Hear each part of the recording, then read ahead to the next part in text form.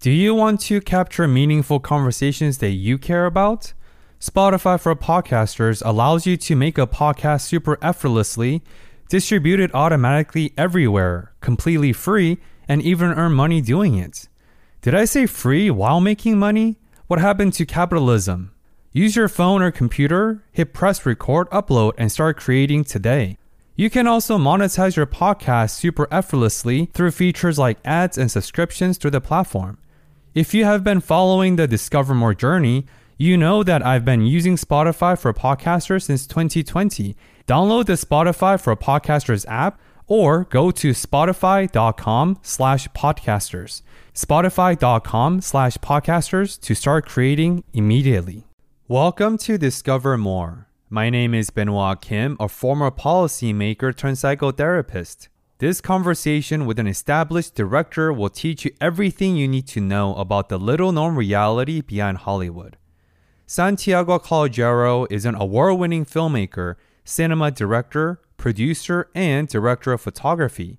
Santiago has worked with the biggest names in Hollywood, including the stars of The Office, 30 Rock, and Glee, and has even racked up over 100 million views online. Expect to learn about the reality behind Hollywood, the truth about the film industry revenue model, the film industry and acquired narcissism, the future of AI and filmmaking, the philosophy behind the greatest movies of all time, and much more. Before the episode, here is the sponsor of the week. How many times do you have to switch stations to find the music you like? Us too, which is why we've created Cool.fm, the perfect blend of adult hits, modern country, and your favorite classics.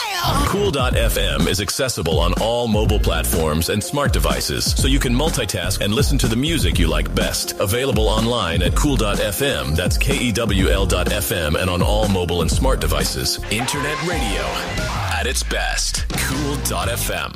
Now, please enjoy my conversation with Santiago Calogero. Discover More is a show for independent thinkers by independent thinkers. Santiago, welcome to the show, man. Thank you for having me, Benoit. I'm very excited to yap and talk. So what is the reality behind filmmaking in Sundance Film Festival that a lot of people just don't really know about? Well, okay, so I think in general, filmmaking is such a nebulous kind of craft. I think if you ask the average person, how do you make money with films? You know, there's so many different ways. There's streaming, there's direct distribution, there's, doing commercials, right? But that doesn't always come off very obviously. It's a very difficult field to get into, but if you have the tenacity and the ability to stick around through tough times, those are the people that end up lasting. And, obviously you can have a lot of displacements in terms of trajectory. The career is never a straight line. You hear this from all the greats. And to get a film actually made, like a narrative film, it is probably one of the hardest things to do in terms of, most people try to do it. There's probably hundreds of thousands of people that try to do it, and they can't because it's just really, really difficult to get the money going or to get the projects or to get the actor. There are so many variables. And just to wrap this up, because I know I'm rambling a little bit, a film requires, and I'm talking about narrative film, but also commercial, it requires an expertise of almost every discipline, right? You're dealing with wardrobe, you're dealing with direction, you're dealing with lighting, you're dealing with architecture, you're dealing with story, just poetry, lyricism, you're dealing with writing. I mean, it's like everything. So I think for people that crave a lot and they like the challenge, it can be very rewarding. But you have to go into it willing to tackle all of those things, in my opinion. Some people would disagree with me, but I think you always need to have a team supporting you, of course, but the best directors, the best filmmakers, they're ready to dive in to learn everything and get their hands dirty. So I want to zoom out to the macro really quickly. Sure. So from your experiences over a decade, right, how do you feel like the landscape of filmmaking has shifted in the current 21st centuries, in the 2023, versus maybe from the 90s to early 20s or even before? Like, how has the landscape shifting? Right. I think this goes for everything. It's not unique to film, obviously, right? Like, this sort of rapid expansion of technology in the last 20 years, right? The interval of the last 20 years versus the last 50 years, these intervals of technological advancement are getting even shorter and shorter, right? And so I think everyone can relate to that, especially with ChatGPT and AI, right? The last 20 years with the internet, social media, I mean, everything has completely changed. So everyone feels very familiar with that theme. And so I think when it comes to filmmaking, it's very difficult to generate revenue in this new landscape because nobody knows, like investors, right? Like if you invest in a house or if you buy property, that's a very tried and true method of generating income.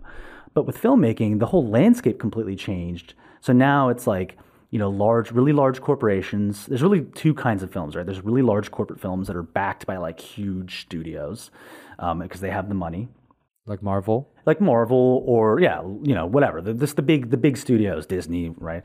Which are very institutional. They've got lots of executives, lots of managers, it's a machine. That's amazing. It's an amazing machine and it produces a lot of amazing things. But then there's a gap, right? Then it's like, you have the multi-million-dollar projects, and then now you have most of it being in this indie realm, which is almost like people scrapping money together, from investors. And those budgets can range from, a couple $100,000 to a couple $1 million.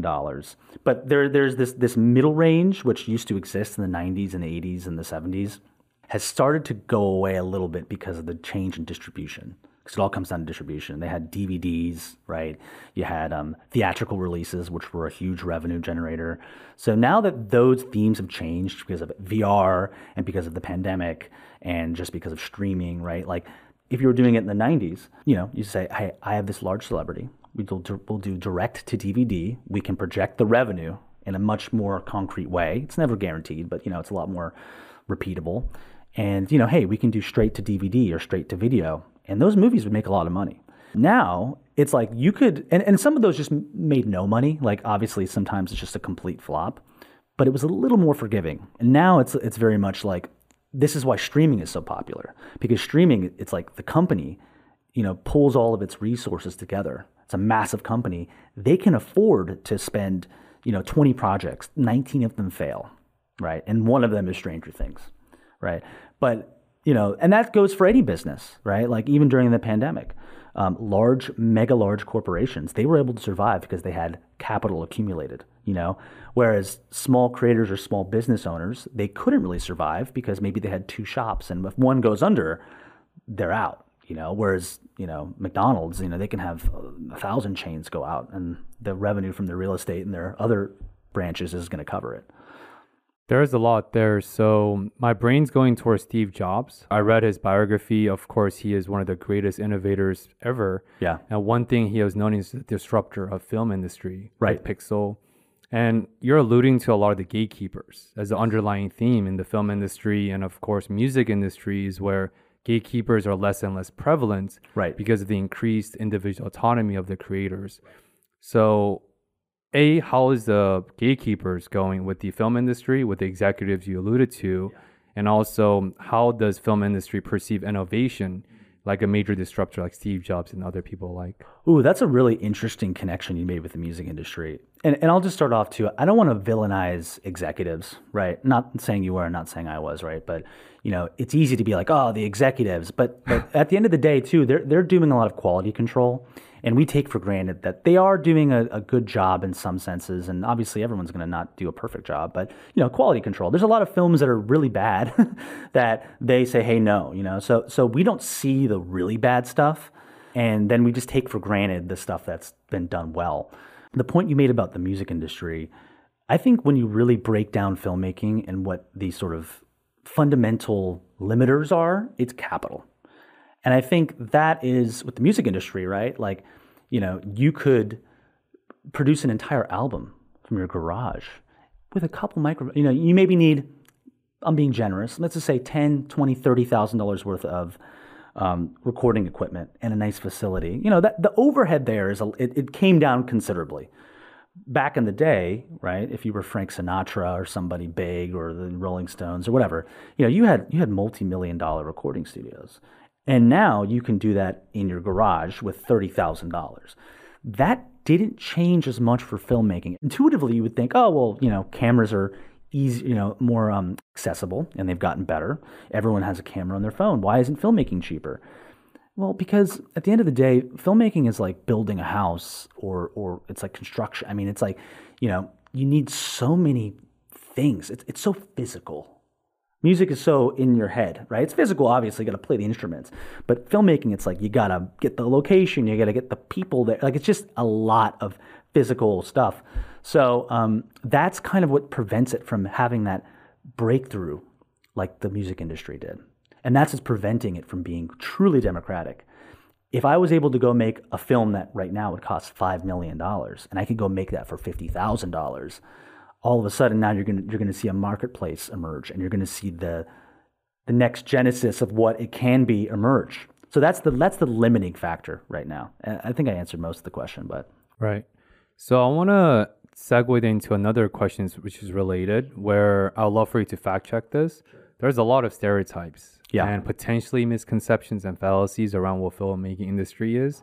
But one of the most common one is, along with music industry and fashion, filmmaking industry is known as the greediest and one of the most difficult fields to survive and sustain. You alluded to it in the beginning of the conversations.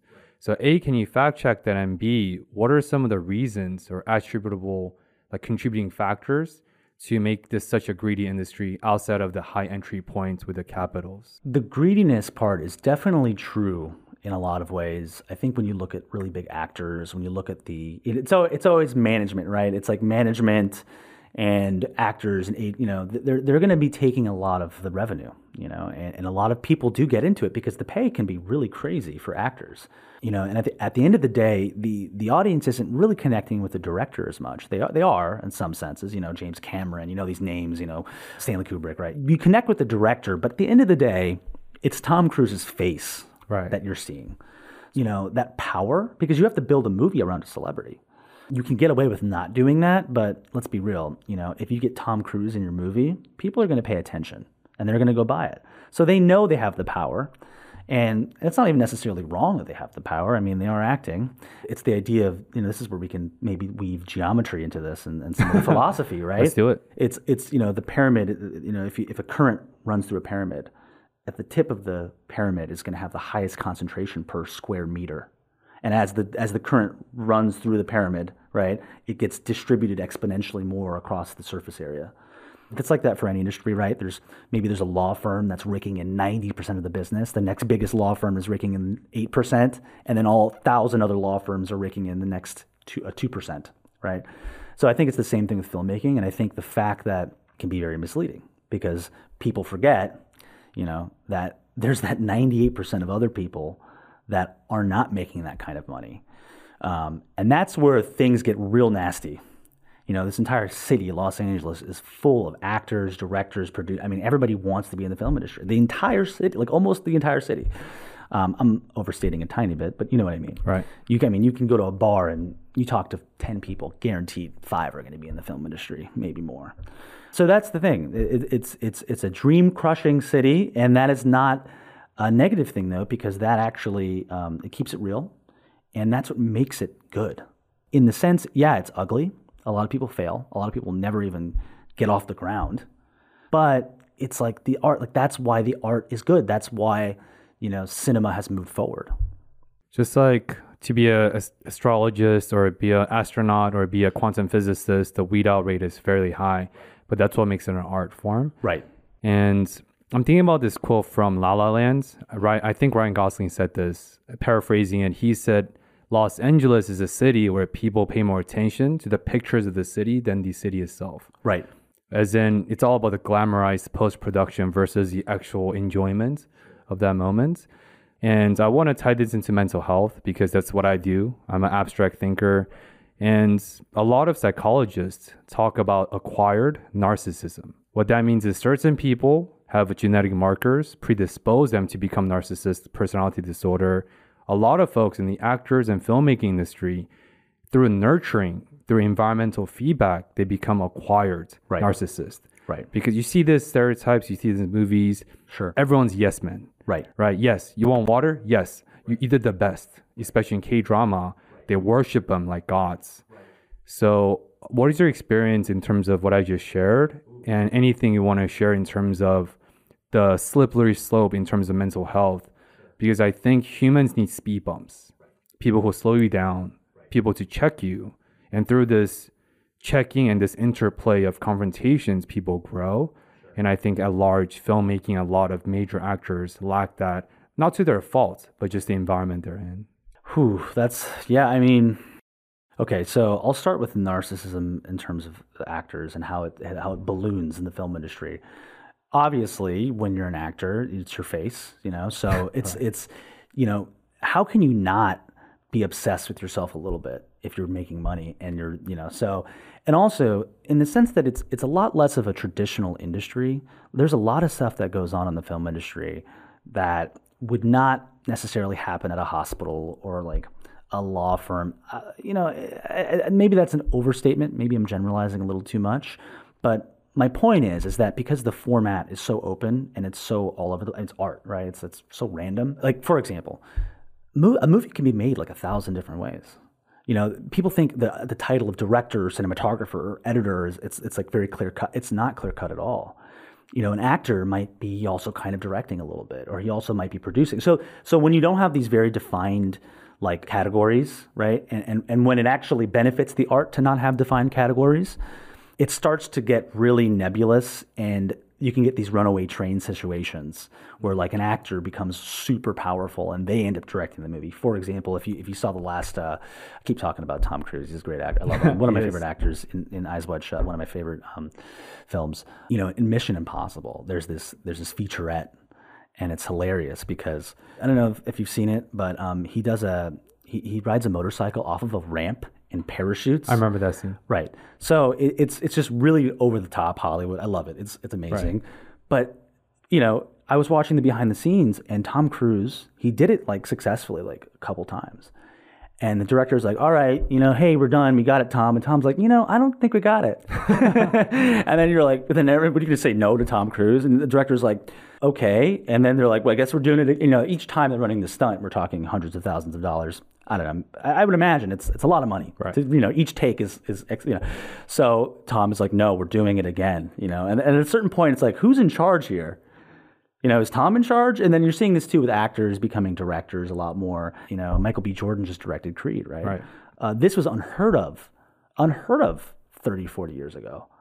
But this actually connects into the social media, like sort of echo chamber, where the social capital that you accumulate by putting your face in front of everybody is starting to have more weight in the boardroom, right? They're saying, hey, you know what? People like Michael B. Jordan, have him direct it. Fuck it. Doesn't matter if he's directed a bunch of things before. And I'm not throwing shade to Michael B. Jordan. If you're an actor for that long, there's a good chance you're probably honestly a good director because you're around it all the time. I mean, you're acting. So I'm not throwing shade to him. I think he did a great job with this latest film. Like quarterbacks and coaches. Right. A lot of quarterbacks, a lot of coaches were, right, they were players, right? So that's happening more and more. And this actually connects right into the influencer thing and social media. The social capital of your face and putting yourself out there is starting to snowball, and it's becoming even more powerful. So that actually dovetails into the whole cinema thing too, like with Tom Cruise. I mean, like again, like he was kind of directing Mission Impossible. Might have not gotten the official title, but you could tell. You look at those behind the scenes footage. He's like, no, I don't like. That's what a director does. A director says, I don't like this shot. Before they said the actor would be like, I don't like this. They'd be like, shut up, go to your trailer. Now it's not like that. So they're getting more and more power. And whether that's a good thing or a bad thing, I'm not going to say here because I personally don't. I don't know. It might make the art form better. Might not. I don't know. But it's happening. So in terms of this like very complicated systems and dynamic, right? As you said, even with Mission Impossible, the director is not a known name. He's a well-known director. So I think the power redistribution is a very interesting thing. And of course, Tom Cruise is one of the biggest actors of all time. So with that being said, like from your experience, Santiago, like, is there such thing as like an if factor? Like when you come across whether it's a narrative film, commercial film, indie film, to tie everything together, like what are some of the criteria that you've seen over and over again as like an overarching theme They said, yep, this film has got it. Capital aside. Is there such thing as like an if factor? What is like a list of criteria that you've seen that really separates great film from a good film?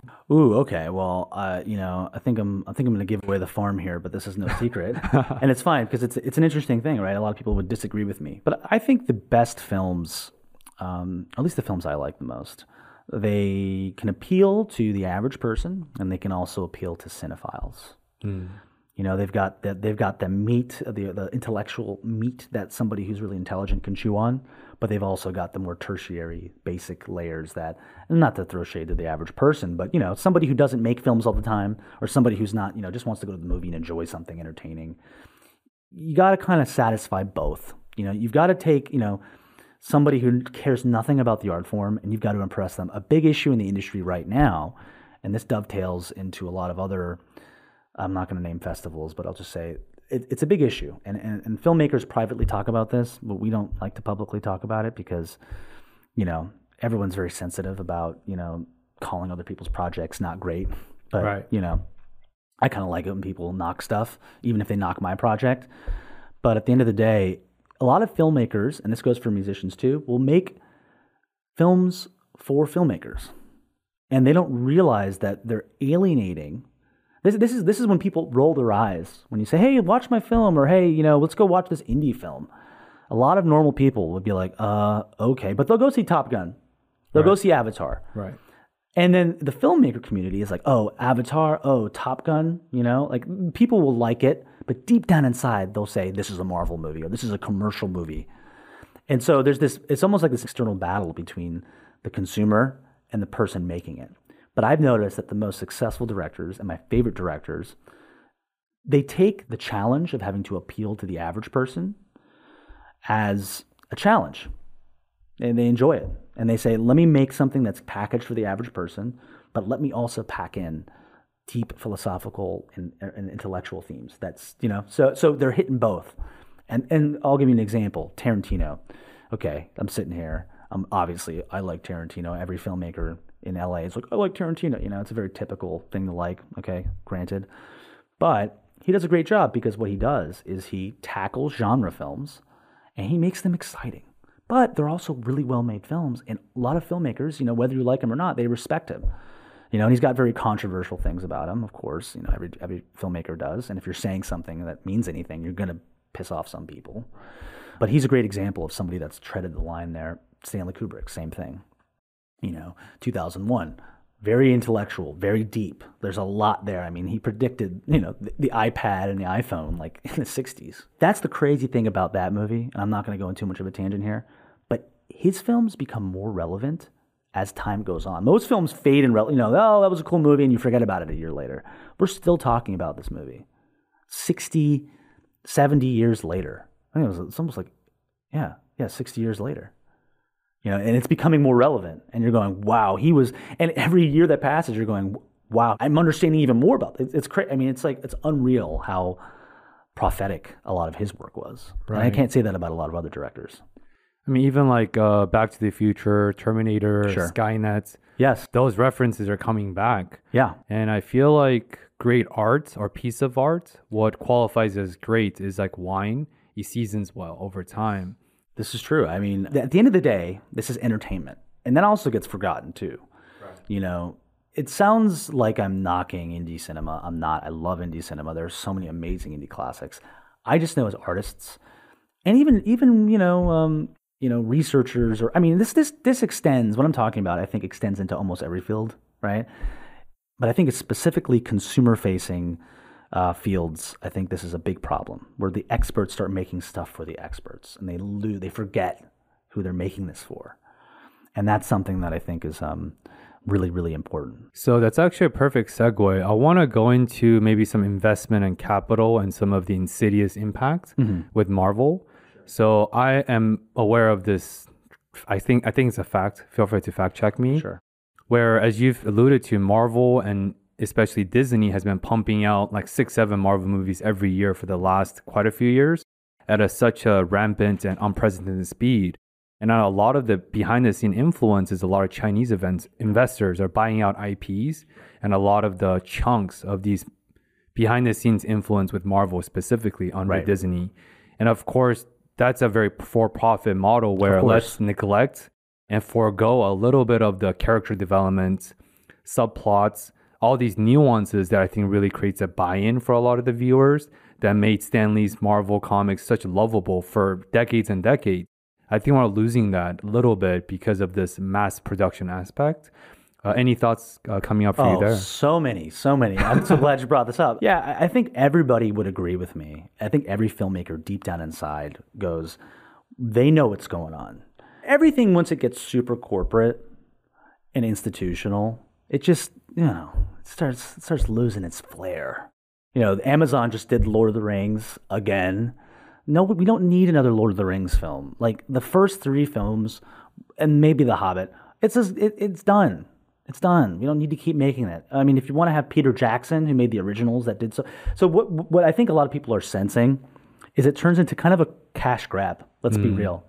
Lord of the Rings, it's like imagine a little kid, a little kid loves Lord of the Rings or something. I love Lord of the Rings. I love Star Wars. And they grew up on that. I'm the little kid, okay? Right. And then you say, I'm making a movie. And they go, really? And then you go watch it, and they get you in the theater, you spend the money, you sit in the seat, and you go, this is not, and so it's almost like taking it, I hate to say it, but it is truly like taking advantage of the wonder and the good feelings that you had as a kid or a young person or as an older person, whatever, when it came out, like the original. Like nostalgia. Yeah, I'll be honest. I don't end up at the theater as much as I used to anymore. And I'm not watching, like every show that's a recreate, I'm not watching a lot of those. I'm watching them for market research, but I can tell very quickly that, like, for example, with the Amazon Lord of the Rings series, I mean, the elves had like short hair, or they're like, and it's just like, come on, guys, like, what are we doing here? Like, just make something new. But they don't want to do that because the insurance of the property, the IP, is so powerful and it is so lucrative that they are not going to, because like I said earlier, how it's all a gamble, right? Filmmaking is gambling. Nobody wants to admit this, but it's true. It is total gambling. You have better odds of honestly, you have probably better odds of going to Vegas and gambling $1 million, $1 million than you do making money off of a film. It's the truth. So many films completely flop unless you have a big studio carrying you, and Netflix isn't profitable yet, right? Amazon was about to go under. Their whole media. I mean, so it is a master gambling play. But think about it. If you're gambling, you want to find the lowest risk asset. Like if you're buying property, it's like, well, do you want to buy property in Indiana on a farm that you don't know if you're going to be able to sell it? Or are you going to go to where there's a lot of liquidity, New York City? It's a little bloated, but you have liquidity. If you need to sell that piece of property, you're going to be able to sell it instantly. In Indiana, it might sit on the shelf for 2-3 years. So it's the same thing with filmmaking, right? It's like the Marvel, that's like property in New York City. You're going to be able to have a higher chance. You might be wrong. You might buy it 2007 and then have the 2009 crash or whatever, right? 2008 crash. So there's always an element of, but like if you're investing, you want something that's more secure. And those IPs, just to an investor and intuitively, wouldn't that make more sense? Hey, let's take a chance in this filmmaker's idea when 99% of those ideas fail. Or let me put money into a Spider-Man movie, which has a 40% chance of failing. What are you going to do? So that those market conditions are what, and this is where I think business people and entrepreneurs can really connect to this, right? It's like, that's at the end of the day, what's driving the art form. And it's always been this tug between that and the art. And until we break through that, until that becomes, and it's kind of happened with the music industry, what I was saying earlier. Mm-hmm. Until that happens, filmmaking will be tied down. And the true, like, the beauty of what it can be. That's why I don't think film is dead. It's not dead. In fact, we're just getting started. A lot of people are saying video games are the next element. I have big disagreements with one of my best friends about this. He's like, oh, but, films have already been done. Video games are it's all about VR. And I'm like, until the art form is released of the chains of being so capitally, such a slave to capital, we're never going to see the full evolution of it. But it will happen one day. And with AI, we're starting to, it might happen actually a little faster than we even thought, which is a whole other thing. You tapped into my frequency, so I want to get into the rise of technological front ends like AI, machine learning with film. So you sort of talked about in passing where some people argue that modern filmmaking has lost the essence of this classical flair Right. that made films what they are. Original IP. Right? So I want to ask you to elaborate more on this debate, not contentions per se, but just debate between why filmmaking could be dead or why isn't it dead, per your opinion, and tying that into this loaded question about what do you think this really means in this current 2023 era with this rise of machine learning and AI, like Midjourney and things like that? Oh, that's really exciting to talk about because I think, like any good movie, right? A movie starts off with conflict and it's resolution, right? So you put the character in some situation and he's got to get out or she's got to get out, right? And so that is, with AI and with Midjourney and with machine learning, we might actually see those barriers come down a lot faster, because again, I mentioned the conflict. Let me step back a little bit. Like a good movie, there's conflict, right? And what's our conflict when it comes to our discussion right now about the film industry? The conflict is money, right? That's usually the conflict in most people's lives, right? But so money, right? So how do we solve that? How does the barrier of capital come down and how is it shattered so that the full creativity can flow, right? So that's our dilemma here. And the filmmaking has been fighting that ever since the beginning. How do I get enough money to make this idea? Most ideas are made because you have a certain amount of money. Let's just say it's an indie film and you're doing it for $1 million or $400,000, which people do. You say, I've got $400,000. I'm going to make a story that works for $400,000.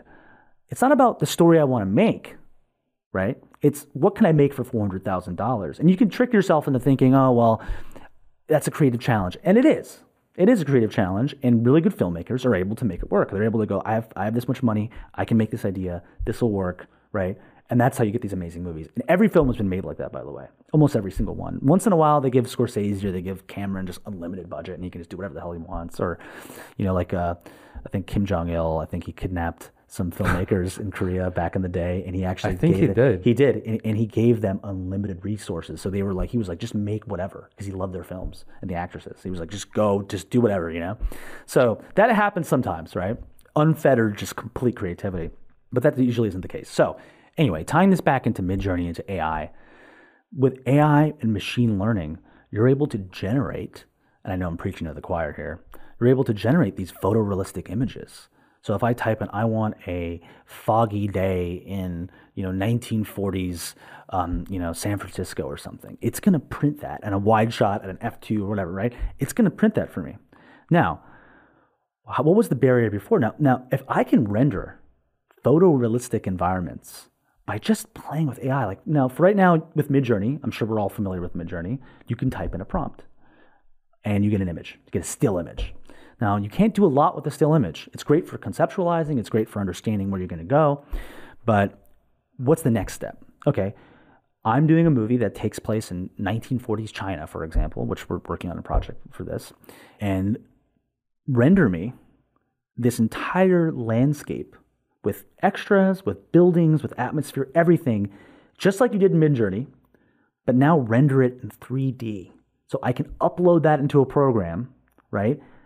Now I can move around the world. Now this would have taken thousands of hours, hundreds maybe, for a really good team, right? We're talking millions of dollars of visual effects, maybe a couple 100,000. You get what I'm saying though? We're talking serious manpower. And like a full team. Yeah, serious firepower from a fiscal perspective.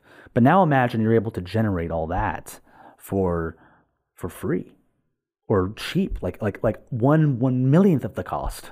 Now all of a sudden, I can do a film in ancient China or ancient Greece or ancient whatever, and I can actually do that now as like a layman, and then take it to the next level. Imagine you have your actors. You don't even really need your actors. Let's just say you have 1,000 pictures of Tom Cruise. Let's just say you have 1,000 pictures of Sandra Bullock. You run a stable diffusion learning model on their faces. You get the machine learning algorithm for that, and then now you're plugging it in to scenes that you're creating with AI. And you say, I need Tom Cruise to walk and obviously we're getting better with like controlling Midjourney and controlling these prompt-based programs. Like Stable Diffusion, for example, is so much more powerful than Midjourney in a lot of ways because of the variability. So for example, if I need a character to pose a certain way, I can do that in Stable Diffusion. It's really hard though, because it's like lines of code and there's like interface. It's like way more confusing for the average person than Midjourney. But, we're getting that control, because that's the issue right now. As I type in a prompt and it just kind of spits something random out. But if I know what I want in my brain, and I can kind of get close, and I can start to direct the AI to create that, then all of a sudden, then we get to a place to where I can take any actor, I can take anybody, I can do machine learning on them, and I can put them in these environments. And I can make an entire film and it will look photorealistic. We're not there yet, but I honestly didn't think that was going to happen for like 10, 20 years. And to be honest with you, I think we're like really close. Like we're like almost there now. Mm-hmm. And that's crazy. That's really exciting. It's also really scary because I want to give actors, I don't want to just outsource the actors. But, there are going to be situations where that's going to become a big thing, So I want to once again make this connection with mental health somehow. So BetterHelp is under scrutiny. I think they had a $3 million lawsuit. Uh-huh. Of course, BetterHelp is an online therapy platform that connects you with licensed therapists. And they were caught that they were using some of the data and information against the consumers or the clients' knowledge. The therapist didn't know this is the platform, the companies. And of course, $3 million slap it's nothing. Of course. As all these situations go. But my point is connecting this with this like precipice of technology film. Mm-hmm. In a sense, I feel like this takes away the power from actors because they're the faces or the brands of the movie, where maybe it re-emphasizes or places the focal point back on the actual art or the film. Because now you can outsource the actual actors and actresses without using them. Sure. Just the representations of what they are, who they are. So I bring this up because I feel like with digital therapy rising, as it should, because that increases accessibility for service for a lot of clients and help seekers. At the same time, I think whenever we're faced with certain rapid expansions of a certain new technology, whether it's digital therapy for mental health or in terms of AI and filmmaking, there are intended consequences and there's unintended consequences. So tying to these vast questions, what do you feel like are some of the intended and unintended things you foresee coming with everything we talked about? Maybe it's placing the emphasis out of the actors into the actual film and anything in between. I think we're dealing with that question across the board in every sector. So this is kind of it's a great line of thought to kind of go down. Okay, so one of the unintended consequences will obviously be displacement. First of all, AI is based off of what we've created, right? It's a pale image of us. So I'm a humanist in that regard. I think that human beings, we can't really explain yet how we don't know really how powerful we are. We're in this phase right now. And this actually happens, this is actually what I felt 2001. This is my interpretation of 2001. Which is we put all of our faith in AI, right? We almost feel inferior. AI doesn't need to eat, doesn't need to sleep. It's got all of our worldly impediments have been solved by AI. It's not affected by it. So, in that regard, as a humanist, I believe that the value and input of a human being is still going to exceed what artificial intelligence can do in a lot of ways. Especially when there's a very famous clip with Miyazaki talking to his proteges. They present him an AI-generated model of like a zombie moving. And they're excited to show him. And he watches it, and he's sitting there like, this old Japanese man way, and he's just kind of looking at him. And then you're like, you start to realize as he's watching it, you're like, he doesn't like this, right? And then they stop the clip, and then Hayao looks at them, and he goes, "What is this?" He goes, it's a machine learning algorithm. It's AI. We've created AI to make something look disgusting. And he goes in this story. He starts talking about this disabled man that he sees every day on the way to work, and how, and basically the point of what he tries to make is that the AI will never, and I don't know if I'm right about this, but this is how he felt. It will never be able to experience or understand human emotion or pain in the way that we will. It doesn't know loss. It can project and it can abstract that, right? And this is where it's debatable. I mean, I don't know, but that's the true core of where music, art, filmmaking is coming from. Is the reason why if we're making content and films and art for humans, the human experience that produced that desire to want to make that is something that I think that we need to value, and that is not going away. And that has to do with my humanist approach, which is I don't think AI is going to replace us.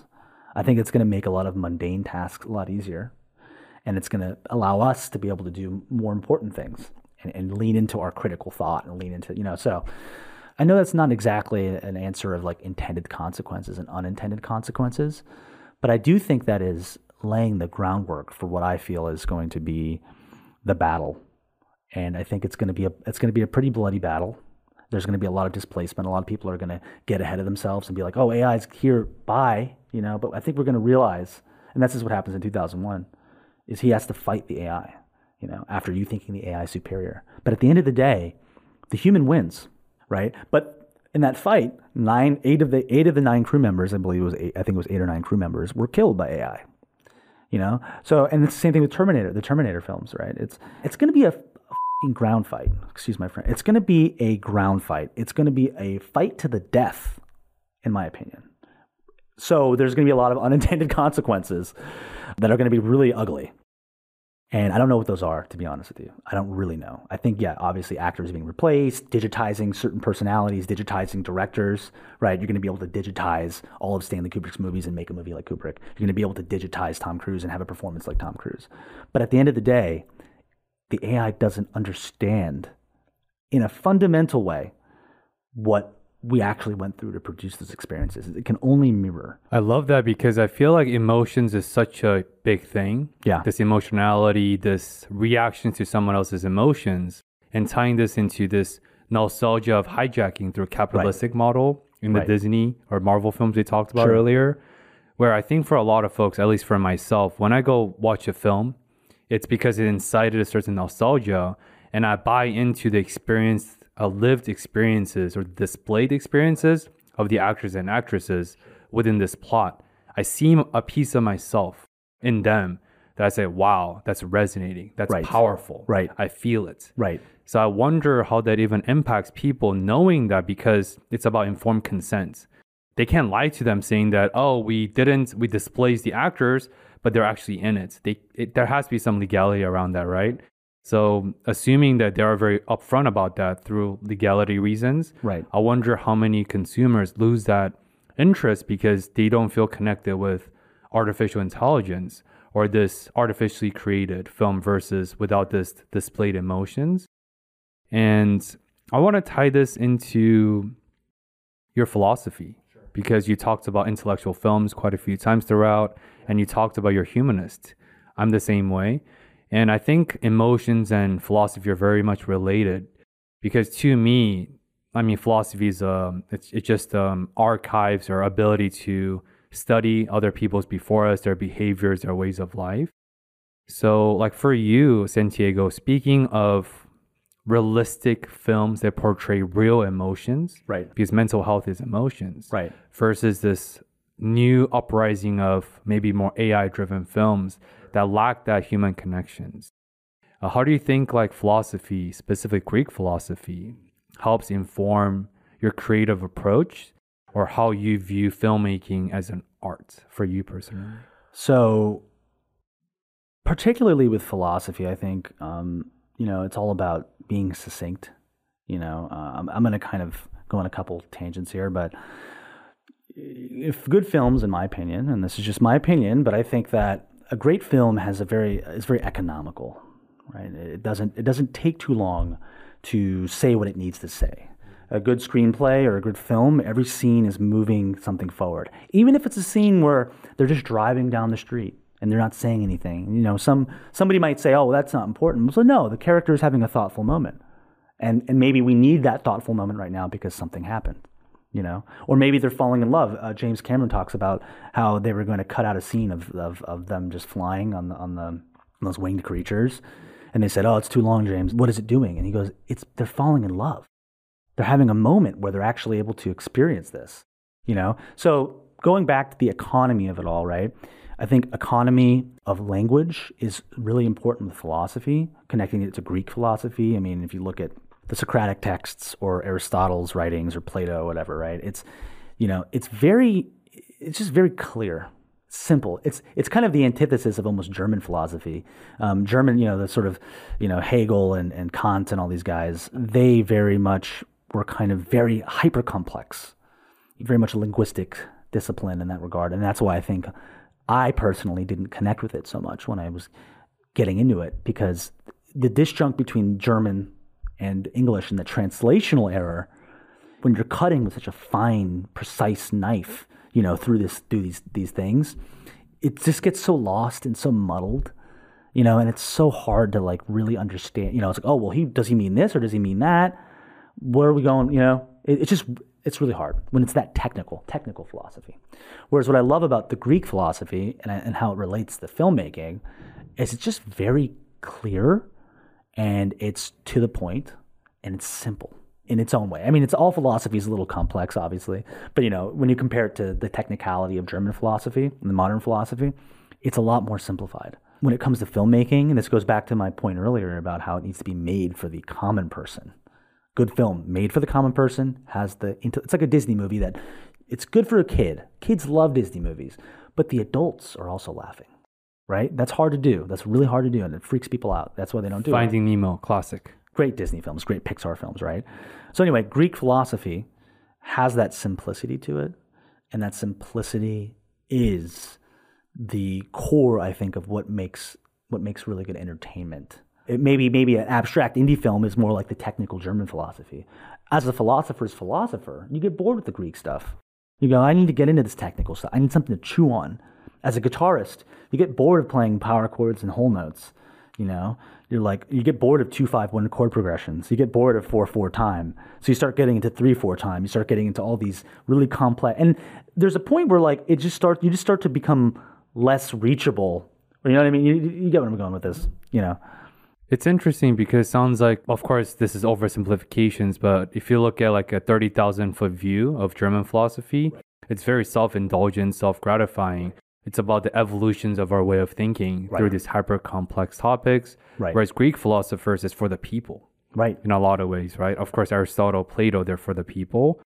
But it, to me, sounds like, Santiago, the common thread between these philosophy that you're into and filmmaking, the great filmmaking, is refined simplicity. Yeah, that's a great way to put it. Right, because, musically, too, and I come from a background of music as well with my family, and, never underestimate a whole note.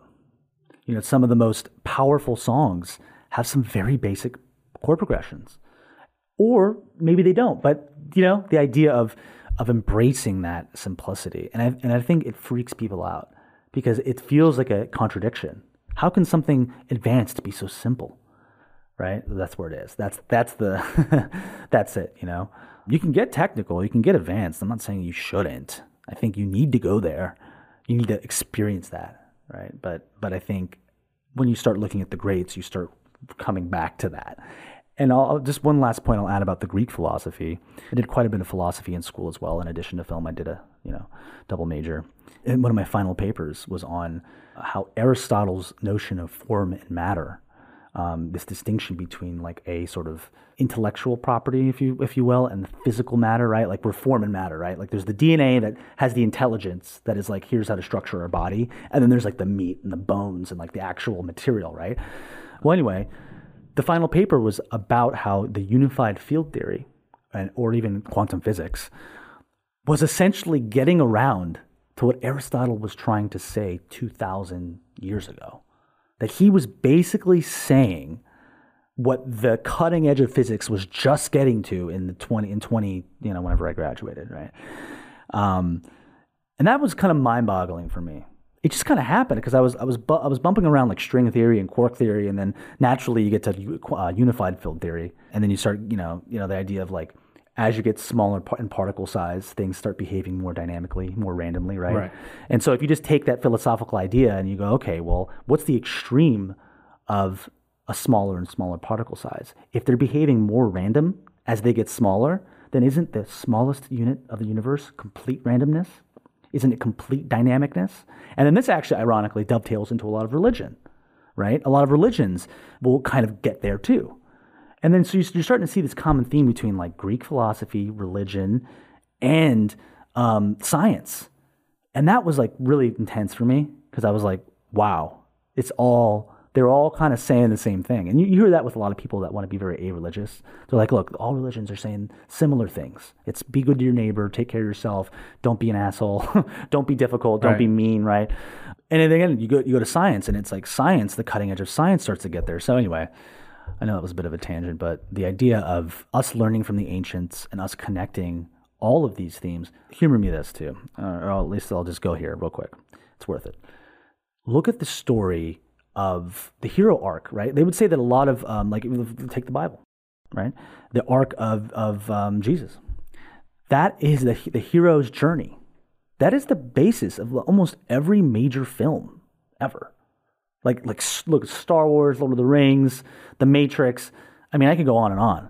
And it is also a similar journey to a lot of other religions as well, right? The hero's journey is something that is ancient. And this is where we can tie it into the biblical side of things. A lot of these ideas have been around for thousands of years, and they say no idea is new, right, when it comes to filmmaking. And when you start to really make films, start to write scripts, and you start to really realize it, you're like, wow, it kind of already has been done, and you can tweak it and make it unique. And I'm not saying that there's a lot to dig out, okay? I'm not saying that's all done. But in some senses, the basic themes, the major themes, and the major arcs have been kind of carved out. And it's not just in the last 100 years. It's like thousands of years ago. So I think there's a lot to learn from the ancients. And they kept it simple, which I love. And I think that's what a lot of religious scholars view, whether it's Quran, the Bible, and the Bible is the oldest original text in the Western culture. Yeah. We call it sacred text because they didn't have Google Drive. They didn't have Google Docs back then. There is no sharing their knowledge. They're confined by their mobilities, right? They're traveling with donkeys, and it takes months and years. So how can this idea of like original thoughts? It's a fallacy because these thoughts by the founding fathers, the pioneers before us, not by hundreds, as you said, but thousands of years with the physical limitations, cultural limitations, sure. Transcends time and space, where we still resonate with Stoic philosophy, for example. Right. Ryan Holiday, prolific author, he still talks about meditations that was written by thousands of years ago, right? And I think it's such a powerful thing. I think that's the humanality or the humanistic lens we're talking about, where I think AI or these machine learning still lack. And of course, there's also AGI versus AI, which is very different. AGI? Yeah, it's basically like Turing test, and AGI is, got it. It's beyond just the primed data sets, which is what AIs are. Oh, I see. But that's a different... The Turing test is to see if it's human, right? Right. Yeah. Down the road. Yeah. But I want to make this connection with what Kanye West said in a recent interview, where, aside from how I feel about that guy, he was asked, I think by Lex Fridman on his podcast, what is your ultimate goal in life? He said, I want to be forgotten. And he said, what does that mean? He said, well, if you look at the infrastructure, the roads, the light bulbs, Tesla's scandals aside, right, from him stealing the idea, etc., all the greatest innovators have been forgotten, but their product or their art, it reverberates for centuries to come. I think that ties back to refined simplicity, where I think all great things outlast. Just like great stories, like Hero's Arc or Hero's Journey, outlast the context that are within. That is so, yeah, you're right. I mean, the persistence throughout time, this universality of time is really interesting when you really think about it. It's like, how do you make something that is going to fit within that? And that's kind of where I think a lot of filmmakers, they don't want to go there because they're afraid of that. Because they're such big shoes. It's such big shoes to fill, right? I mean, to make something like Michelangelo's David, to make something like the Mona Lisa, or to not to just quote European art, but you know what I mean. These come to mind, and it's really interesting because that is something that I think a lot of filmmakers will just, tying it back to film, they'll just kind of be like, hey, I'm not going to do that. That's too big, so I'm just not going to do that. But I think the most recent modern filmmaker that actually was able to pull that off, Stanley Kubrick, kind of did that. He was like Shakespeare. You know how they say Shakespeare was like kind of wrote all the stories, right? They're like he kind of just covered all of it. That's why his films. That's why if I had to name one filmmaker that really just nailed it, it was him. I mean, he made, I forgot, it was like 8 or 9 films. Every single film of his, whether you like it or not, every single film of his withstands the test of time in a very intense way. And he also very much, it's like, this is why people, I think, it's not very obvious at first, but once you start writing films and once you start looking at films, you start to realize you're like, this guy did all the stories already. You know, filmmaking had already kind of hit it. You know, like he had technologically reached this perfect point where like the 50s and the 40s, it was still like some black and white, they had color, right? But like, you know, it was still finding its way. By the 60s, the 70s, and the 80s, filmmaking had kind of had all the technological advancements it was really going to have minus some CGI, right? I'll give you an example. Look at The Shining. Now, The Shining's a great horror film, right? Everybody knows The Shining. It's ubiquitous, universally loved. But have you ever like thought about the like why The Shining is so amazing? I'll tell you why. I'm not putting you on the spot here. Okay. But it's a family drama. So what is the metaphor for what they're in a Snowden house? Well, what is that a metaphor for? That's or Snowden, psychotic dad. Yeah, psychotic dad. But it's the idea of a family unit. It's like an over dramatized extreme version of like what the family unit goes through. And the reason why that movie is so incredible is because he took a topic that relates to every human being on planet Earth, which is you and your family. Everyone knows that everyone in their family, I don't care who you are, you've had arguments with your family. And it's uncomfortable, right? There have been times where someone slammed a door, right? It just happens. Like, let's be real. We're human beings, right? But he does a thing where he kind of gets you, he says, come into the theater. We're going to watch a horror movie. And then about 2.5 hours in or 2 hours in, you realize, oh my God, he made this about me. Oh my, and it hits you personally, you know, and you're like, fuck. And then you're like, he did it. He made the quintessential family drama. He did it already. Oh no, now I can't do that, you know? And then but he did this with a lot of movies, like a lot of topics. Like he did it with like Full Metal Jacket and war movies. Like he hit all the beats. Like if you had to talk about a topic and you said war, and you said, what are the most important beats that you need to hit to fully describe war? He hit all the beats. What are the beats you need to hit to understand family dramas? He hit all the beats. Like what do you do now? You know what I mean? Like, and then, you know, Lolita, for example. What are all the beats you can hit with like a romance tale? Well, he took a very extreme version. Think about this. It's about a guy who isn't right. Like just for the audience, right? Lolita is about a film about an older man who fancies a teenage girl, and he shouldn't be because it's obviously pedophilia, right? So it's a very controversial film. But in the 50s, men had all the power, right? So if you had to metaphorically or symbolically represent the dynamic between male and female in the 50s, it was like the man was like the father, and the wife, even though they were the same age, was kind of like the daughter because she didn't have as much power and she had to, right? So, and very much the female could be seen as a young woman, right? The old man and the young woman. I mean, that was the kind of the philosophical description of like a typical dynamic. And so, you know, you don't think it's about that. And then you're like, oh, it's actually a symbolic representation, an extreme version of the basic fundamental dynamics between married couples or romance in the 50s. That changes with time, of course. But it's crazy. And he always gets you, though. You don't know it's about that. You don't know that's what he's doing. And then it's like about an hour into the movie, or if you catch on, or if you watch it a lot, you realize that's what he did. And you're like, oh my God, he did it all already. Like the conflict, the desire to escape from that conflict, but you're stuck, in this case, extremified of being stuck in this isolated snow mountain resort. Wow, I never actually thought about that. It's the quintessential family drama. It's just made extreme. And he packages it as a fun horror film. I just want to go see a horror film with my friends. And then you realize, so that's the philosophical meat of it. You're like, oh my God, this is deep and artistically like well beyond what I expected. And that's why I think he's such a genius.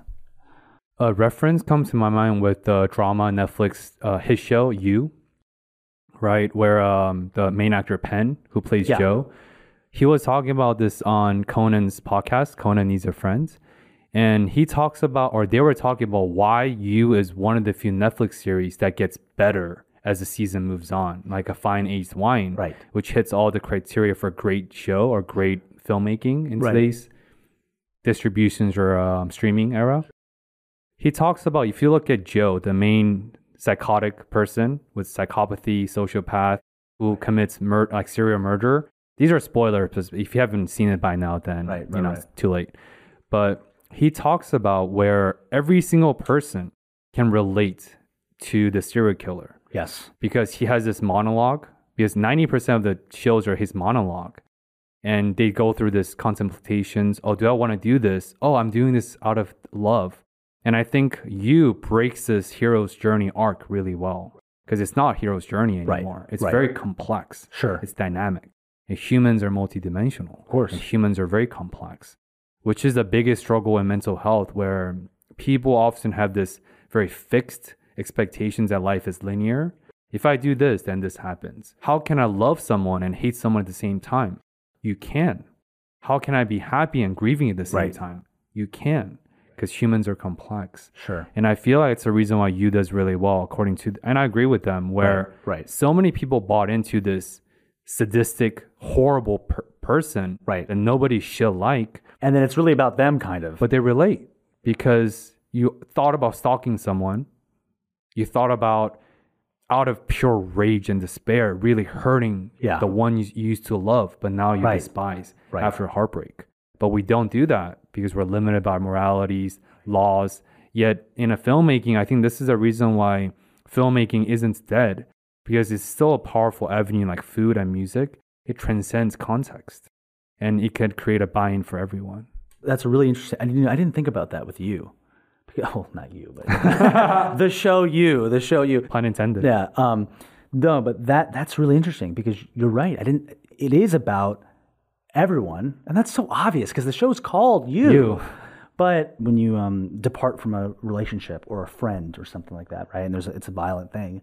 You might not talk to them, but in the show it's personified as a murder, maybe, or maybe it's right. So it's like that is exactly, and maybe we can attribute to or maybe that can be the reason for its success, is that it hits you and you realize that as you kind of go through it. That's amazing. I never thought about that. Wow. That's the best part too. Is I love it when you're talking about it. That's what I love about films too. It's like you can talk about it with your friends, and then suddenly somebody brings up a point like that, and you're like, and then you look at it completely differently. And I personally get goosebumps sometimes, because I'm just like, whoa, that's and when you've seen it, you've spent time with these characters, all of a sudden that means a lot more. Yeah, that's deep. I think filmmaking really does help us enlighten ourselves. I think it's really important for us to understand other people's experiences. And I think in that sense, there's a lot of good that the craft can do because of that. It can really bring you to those realizations. When you see in The Shining, when they're walking up the stairs and Jack Nicholson is trying to, hit her with the bat, all of a sudden you're like, oh, I've people have gone through that around me. I've seen people, my friends' parents had a divorce, or maybe my parents had a fight or something, and it's never as bad. No one's like killing each other. I mean, maybe in some situations they are, right? I mean, I don't know what people have experienced, but you can relate to that, and then you learn and you go, oh, like there's another great scene too, that same scene where he goes, I'm working, I'm focused on my work, and you're bothering me. And it's like, how many times have we heard that? I mean, let's be real. Like, if somebody is, even with your girlfriend or something like that, or maybe your girlfriend says that to you, right? And they're like, hey, you're bothering me. Like, I need to work. If I'm going to be doing this, how can you do? These dynamics, they just feel so personal. And you suddenly realize something about yourself. And you go, whoa. And then you maybe stop doing something, or you're a little more conscious. Because you go, oh, that's ugly. And when the mirror is put in front of you, when you don't even expect it, that's always when it gets in there. You're not expecting it to be about you. Your guard is down, and then when you see that and you experience it, you're like, then it really cuts in. Whereas if somebody tries to tell you soberly, just like, hey, this is what you should do. You're doing this wrong. Oh, shut up. So I think that's also a really amazing feature of films and stuff like that. Yeah, that movie is very deep, very, very deep. And I think this is fitting to what you just said, the heart and soul. And because I do believe that art imitates life. And life also imitates art in many senses, which is, I think, the ethos of today's conversations. For you, Santiago, as a pretty prolific, I mean, you're still... I'm getting there. You're getting there, I'm right? getting there. I'm trying to make stuff happen. But yeah. But Made some stuff happen. You've done but, some cool things in your life. Yeah. And a lot of experiences in filmmaking. Sure. What do you think filmmaking as a whole has taught you about life that you often think about and you still even implement in a very practical living sense? Because I do feel like the purpose of philosophy is to improve the quality of your life, whatever that means. But tying that into this artistic lens we're in, this context we're in right now, what has filmmaking taught you about life? I've got a fun answer for you. I think let's go back to the spiritual side of it a little bit, right? We've connected art, philosophy, religion. We've connected it all. I feel like technology.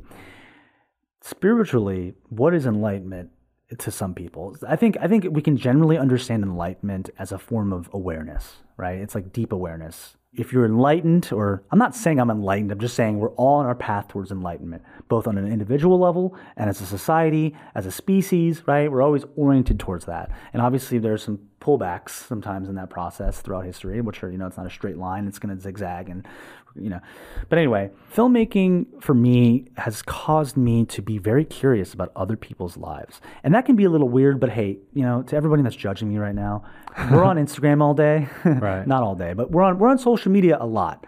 And that's something that has consumed our lives. And we didn't have a choice, by the way, right? It just happened. And that's kind of where movies started. Right? It's looking into other people's lives. If you wanted to understand what it was like to be a royal in, the 1800s England or the 1700s, you watch Barry Lyndon. If you wanted to, you get where I'm going with this. So in that regard, those experiences of watching a film allow us to understand our fellow human a lot better. Now with social media, that just opened the gate. Right before, you had to watch a film or you had to know somebody.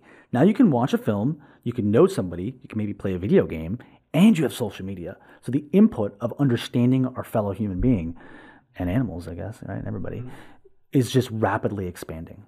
So, some people think I'm weird for this, but I actually loved, if you look at my Instagram, I follow just a lot of accounts.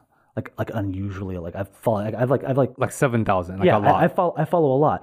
But and again, it's like, why would you do that? Are you nosy? No, it's because if I'm going to be preparing material, you have to write what you know, right? They say that, right? Like every filmmaker, they'll say that, write what you know. If you were a lawyer, write a lawyer drama. If you collect the trash, write something that involves, because you know that. But now we have technology, we have social media where everyone's just putting all this information away for free. You had to go do research. You had to go to the library and read books. You still have to do that. But now I can absorb the lives of thousands of people and personalities and I can absorb it all. And now my scope of not only my understanding of fellow human beings and creatures, right? I understand them more now. So I have more empathy, and it has brought me to a place to where I can, just understand them more. But also it allows me to write more stories, and it allows me to have more accuracy. And I think that's really important. If you're a filmmaker, Jerry Seinfeld actually came, I love Jerry. He came out and said this recently, or he didn't really come out, but he was talking about this. He goes, every time he's at his friend's house, he's always observing. He's looking around. And he goes, well, why would you do that? He's like, because I'm always thinking about ideas. I'm always thinking about story ideas. I'm always, when a friend, calls me with a manic episode, or when I see something going on in the street, or I watch something happening on social media, or I'm like, what is the story there? And it helps me understand that person. And then, you can go down a rabbit hole and it can be very time consuming. But the point is that at the end of the day, I walk away with a better understanding of everybody and who they are and who we're living with. And also this is the last thing I really want to touch on. The international thing that's happening right now. You look at what's happening with K-dramas, you look at what's happening with just all the international cinema. You look at what happened with the Oscars. Our civilizations are colliding, right? Everyone, Asia, Africa, Europe, South America, we're in this time period right now where just like Moore's Law and just like the technological exponential, situation that we're dealing with in terms of advancement, culturally we're integrating so deeply. So we have to almost go out of our way to understand our fellow, human beings, because we don't have a choice anymore. You could live isolated right? But in 1,000 years, are you going to be able to really live isolated in your own little community, right? No, you can't. Even now, if you're living in LA, in New York, or wherever, it's very diverse. You have to understand other cultures. You have to understand everybody. And that's something that filmmaking has brought me closer to. And it's something that I think that it's the most powerful part of the medium, is it provides a path towards a more enlightened society. And that's not to put it on a pedestal. All art does that. And I just think that's the most grand kind of larger picture evolution of where it all goes, So anyway. Yeah, I think art is the gateway to the greater unknown. And I think it's very powerful. And yeah, no, that was, I never thought to make this connection, but last thing I want to say is, I think that's the reason why news and the headliner culture is so toxic, because you're getting exposed to these atrocities and tragedies, mass shootings, domestic violence, etc., without the contextualized background of who the people are. And because I think stories allow us to humanize one another, right, which I think is the underlying theme you're alluding to here. And yeah, I do agree with you. I do feel like we do need to sit down, and this polarity and this American political climate landscape is, I think, attributable to this lack of conversations. Sure. And that's why I love mental health, because mental health is this idea that you are not alone. You may feel alone, utterly sometimes, in this consuming darkness, depressions, anxiety, whatever. But often than not, none of us walk this path of life alone. And there's many of us with the same species who go through similar but different things. And I think that gives us a little more hope that, yes, suffering is part of life, whether you believe in nihilistic philosophy or not. I do feel like that creates this comfort, and I think it diminishes the unknown, because at least we're walking together, because life is this unknowable thing, like God is unknowable. Right. That's beautiful. I mean, that's a great way to put it. And, we're all on this journey together, and like, if something like art can bring us together, or filmmaking can bring us together and help us understand each other, which is what you just said, then it's a beautiful thing.